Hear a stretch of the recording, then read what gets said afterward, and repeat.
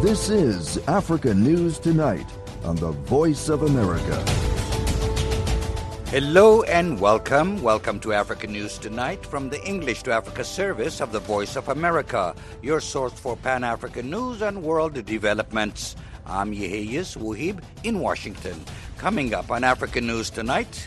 Breitenbach warns if government doesn't resolve the power shortage soon, the price of chicken will increase even more than last year when Russia's war on Ukraine caused feed prices to jump. That's reporter Vicky Stark on disruptions to South Africa's poultry supply because of power cuts. Details coming up. Also, millions of Nigerians are at risk of facing hunger. The U.S. Treasury Secretary heads to the continent. And a look ahead to a papal visit. We have these stories and more on Africa News Tonight.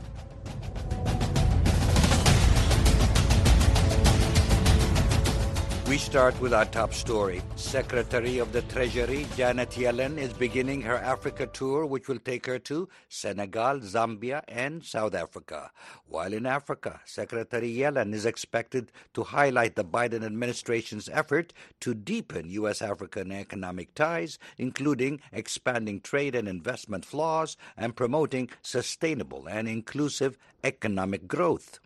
Joseph Siegel, Director of Research at Africa Center for Strategic Studies, explained to VOA senior analyst Mohammed Al-Shanawi the significance of the tour following the U.S.-Africa Leaders Summit last month in Washington.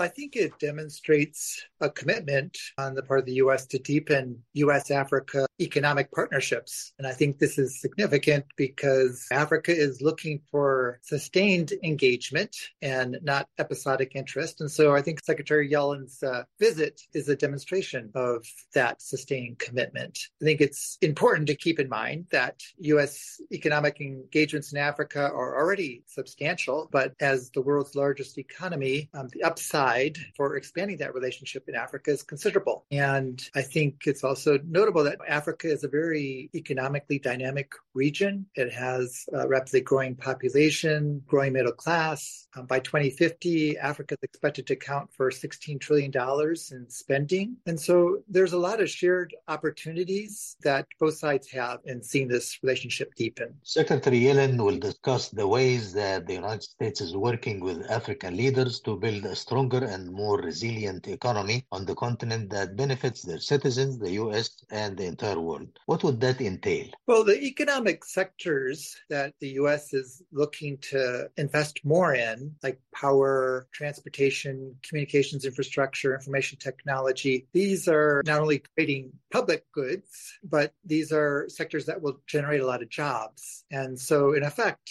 these investments are going to be improving the productive capacity in Africa that could have very far-reaching economic benefits for years to come. These partnerships are likely to build on the large African diaspora in the United States. And so it really has the prospect to build ties across a wide range of communities and businesses. These are not likely to be just focused on extractive industries. They're not likely to be just sort of government-to-government deals. Rather, they're likely to be more broad-based partnerships that are going to benefit a broader range of Africans, especially connect with the growing middle class in Africa. I think with these investments, we're also likely to see more of the value chain being based in Africa and therefore further creating some ripple effects. During her trip, the Secretary will also underscore the spillover effects of Russia's illegal war in Ukraine, which have disproportionately hurt developing countries in the African continent and globally. What steps would the U.S. take to help African countries cope with the food insecurity? Russia's invasion of Ukraine did seriously hurt Africa with very acute price shock, causing a spike in consumer food prices. Russia provides 30% of the grain supplies going into Africa. This is primarily wheat. And with Africa's growing urban population, we're expecting to see the demand for wheat to grow even more. And so I think one of the ways the United States can assist is to help Africa diversify its supply of grain sources. So it's not so reliant on Russia and its erratic behavior and its potential for disrupting future supply lines. I think more over the medium and longer term, the U.S. will continue to invest in agricultural research and agricultural productive capacity. This has been a mainstay of U.S. engagement in Africa for decades, and I think we can expect to see that expand moving forward. It's a two-way partnership, of course, and many African countries will want to gain access to U.S. markets with their food production, and that's something the Africa Growth and Opportunity Act, AGOA, which has been very popular in Africa, has done. And I think there'll be effort to try to build that out further. The U.S. has been a big supporter of the Africa Continental Free Trade Agreement, which will further stimulate Africa to Africa trade, especially in food products, which will tap the vast potential for food production on the continent. I think it's important we talk about food. In Africa, food is a particularly important sector because 70% of households rely on agriculture for their livelihoods. So food production is a means of generating jobs and capital that can further spur economic development. I think it's also important to recognize that 80% of the acute food insecurity we see in Africa is a result of conflict. And so one of the practical ways the United States can help Africa deal with the food insecurity challenges that it faces is through helping to mediate conflicts on the continent and help be an honest broker between the various parties, hold the parties to their commitments to peace and security. And that was Joseph Siegel, Research Director of the Africa Center for Strategic Studies here in Washington. He spoke with my colleague Mohammed El-Shenawi. The Egyptian Bar Association says it will go on unlimited strike to protest the imprisonment of 6 of its members who were in a brawl with 3 clerks earlier this month. The lawyers were jailed for 2 years for their part in the fight, which took place during a court session on January 5th in Marsa Matruh on northern Egypt's Mediterranean coast. The French news agency AFP says the association claims that there had been a clear intention by authorities to keep the lawyers in detention without real justification.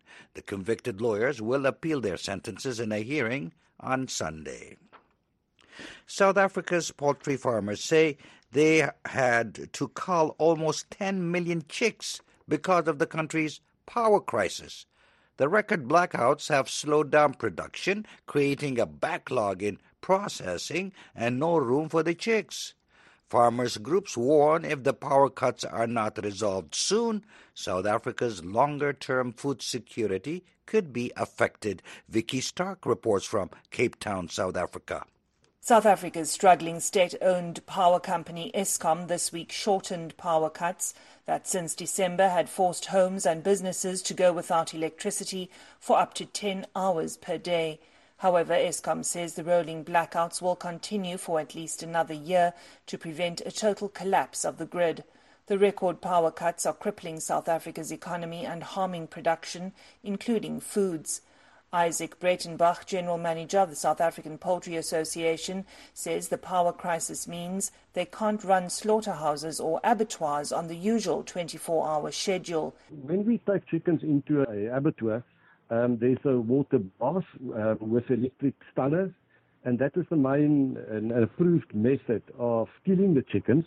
And then in that whole process where we do the cut-up of the chicken, the temperature is controlled in the abattoir. Breitenbach says the lack of power to run the machines dropped production by a quarter, creating a backlog and overcrowding on poultry farms.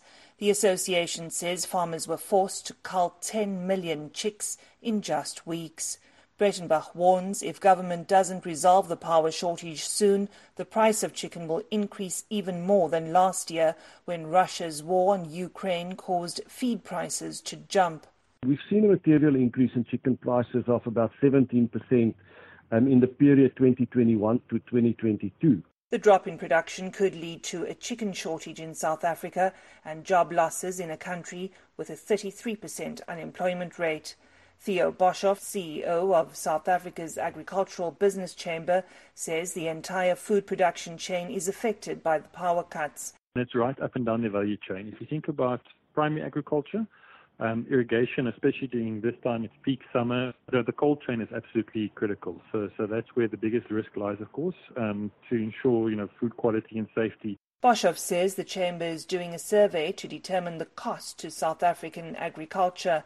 He says farmers met on January 13 with Agriculture Minister Thoko Didiza to discuss the problem and requests for a partial exemption from power cuts. It's a tough ask in the current climate.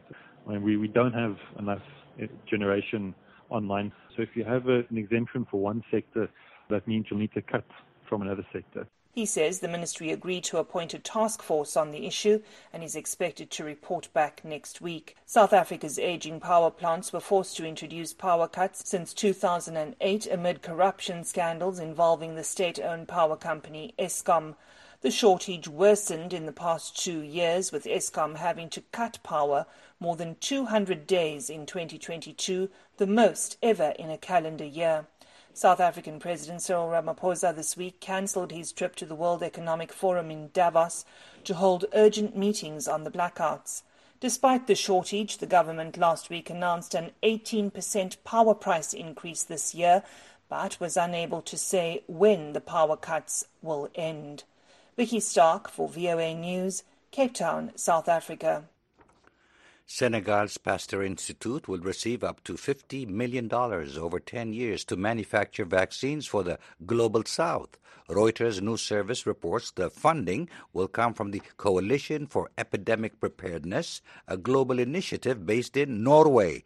The group will create a network of vaccine manufacturers in the developing world to boost the capacity and reserves for future pandemics. The Pasteur Institute in Dakar says the effort will ensure regional outbreaks are not neglected by deploying the latest technology for the greatest need. The coalition says the funding will strengthen the Pasteur Institute's efforts to a bioprocessing laboratory that will boost vaccine production and reduce costs. There's also will be investments in workforce training, development, and quality management. VOA Africa is your trusted source for news, sports, entertainment, and music. Stay engaged with VOA Africa. We love to hear your voice. You can call us 24/7 on WhatsApp and leave a message. Leave comments, requests, or greetings. We may play your message on VOA Africa.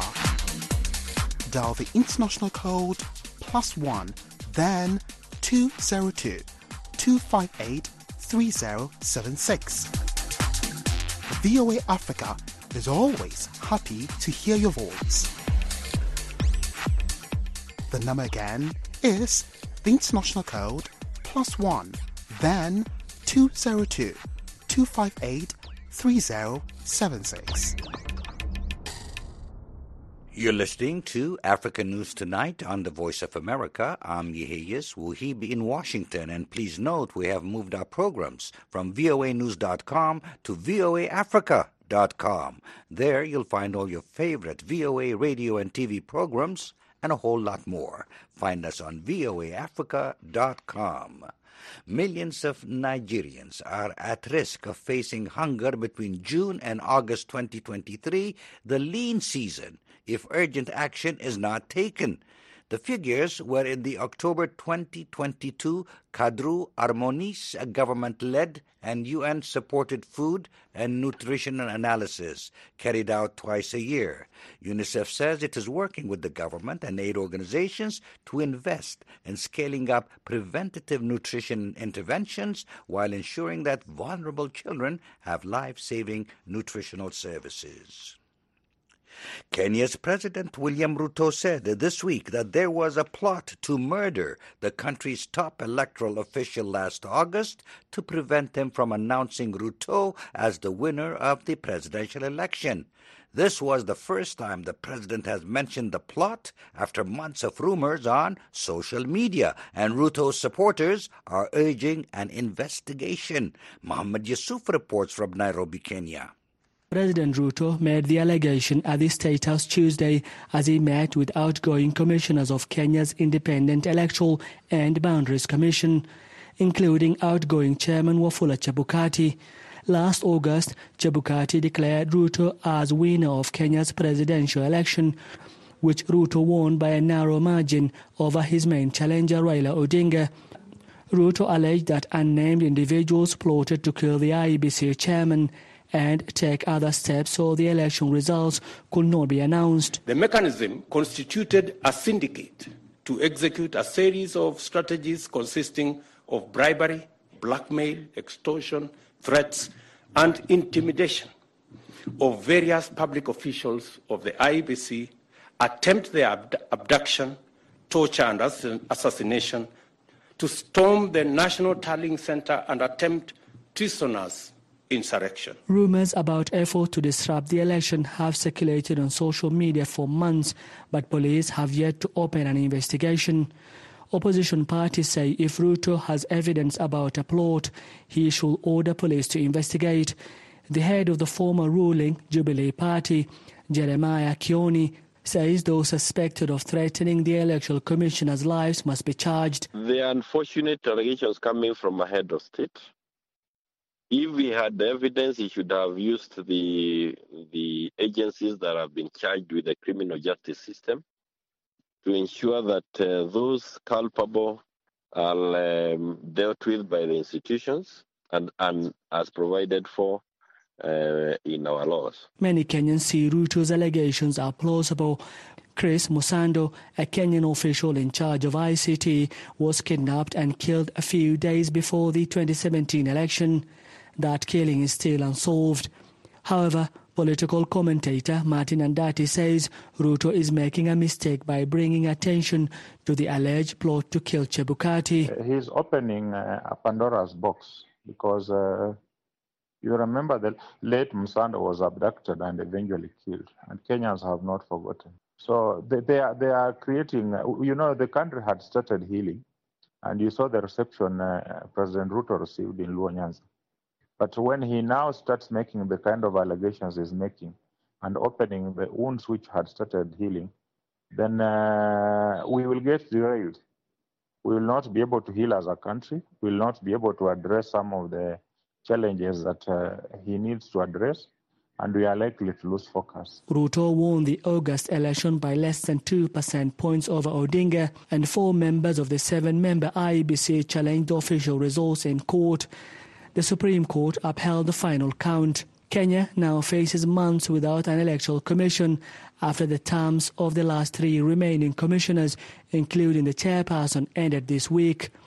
The departing commissioners have recommended the commissioners be appointed to the electoral body 2 years before the election, strengthening electoral laws and improving security at the tallying centres in the country. Kenya has appointed electoral commissioners through the Inter-Parties Parliamentary Group since 1997.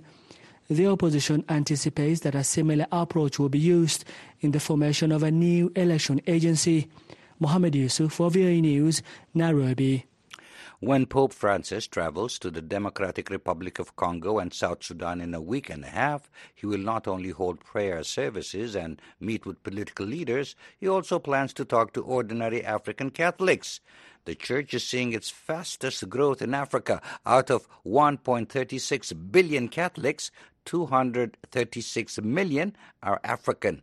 Stan Chuiolo, religious scholar and professor at DePaul University in Chicago, and author of the book Handbook of African Catholicism, says the Pope will particularly want to hear from young people and women on controversial topics such as the future of the church, marriage, and celibacy. He tells VOA's Carol Van Dam it's part of a worldwide consultation the Pontiff began last year that will wrap up in 2024 called the Synodal Process. In November the 1st, I organized with 3 other dicasteries at the Vatican a virtual meeting between over 3,000 African young people and Pope Francis. So we organized this with the dicastery for communication, for the evangelization of peoples, and then the Commission on the Synod, as well as the Pontifical Council on Commission on Latin America. So the Pope was very, very animated during that conversation. It was meant to be an hour. We spent an hour, 30 minutes. So the Pope is going to meet these young people, some representatives, in person. He met with them virtually in November. So he's going to meet with them in person in Kinshasa. Pope Francis believes that the future of Africa will be determined by the young people. Perhaps it's also a strategic approach, because for those who've been, smelted in the furnace of conservatism, the hardcore conservatives in the continent, some of them high-ranking church officials who've been on for the last 40 years, you're not going to change them in the next 1 year or two. And the young people are the ones who are very vibrant. In 2018, they had this synod on young people. So it's actually a very strategic move by the Pope to look at Africa through the lens of young people. In South Sudan, it's more ecumenical. So it's an ecumenical visit rather than, say, the Pope making an official visit. Yes, it's an official visit to South Sudan, but he is going to be there with other church leaders. In Congo, the issue also of clerical sexual abuse is front and center, because February last year, the Bishops' Conference of Congo had published this document. What about the Catholic conservatives? Where are they in this picture with Pope Francis, who seems to be far more liberal-leaning than the previous popes? Yes, this is the contradiction of the times, that a few years back, Cardinal Sarah, the former head of the congregation, now the dicastery for sacred worship, he was the most high-ranking church official from Africa. He's from Guinea, and he is considered like the lion of the conservative group, not only in Africa, but he crisscrosses the United States, Canada. He's a constant visitor here with the conservatives. I mean, the last controversy was really the work on celibacy during the synod on the Amazon. Sarah will epitomize really the kind of conservatism that you see in the continent of Africa. That was Stan Chu Ilo, religious scholar and professor at DePaul University in Chicago. He was speaking with my colleague, Carol Van Dam. The French news agency AFP reports that Nigerian security officials have rescued the last 2 hostages from a train station kidnapping earlier this month.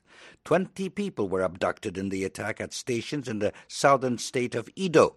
7 people, including 2 local traditional chiefs, have been detained in connection with the attack. Insecurity is expected to be an issue ahead of February's elections for a new president in Nigeria to replace President Muhammadu Buhari. Heavily armed bandits are behind most of the attacks. The African Development Bank predicts the continent's economy will stabilize over the next 2 years with up to 4% growth and a drop in inflation. According to Reuters news service, President Akinwumi Adesina says the top 5 performing countries in Africa could grow by more than 5.5%. 2 countries with large natural gas projects, Senegal and Mozambique, are projected to grow by over 8% next year. But 2 of the continent's largest economies, Nigeria and South Africa, expected to grow between 1.5% to 3%. The inflation rate is expected to drop to close to 9%, 4 points lower than last year. The bank notes that the continent is recovering from rising inflation and food prices and tightening monetary policy in wealthy countries, which has driven up the cost of serving growing debt. Those conditions led to a drop last year in African growth to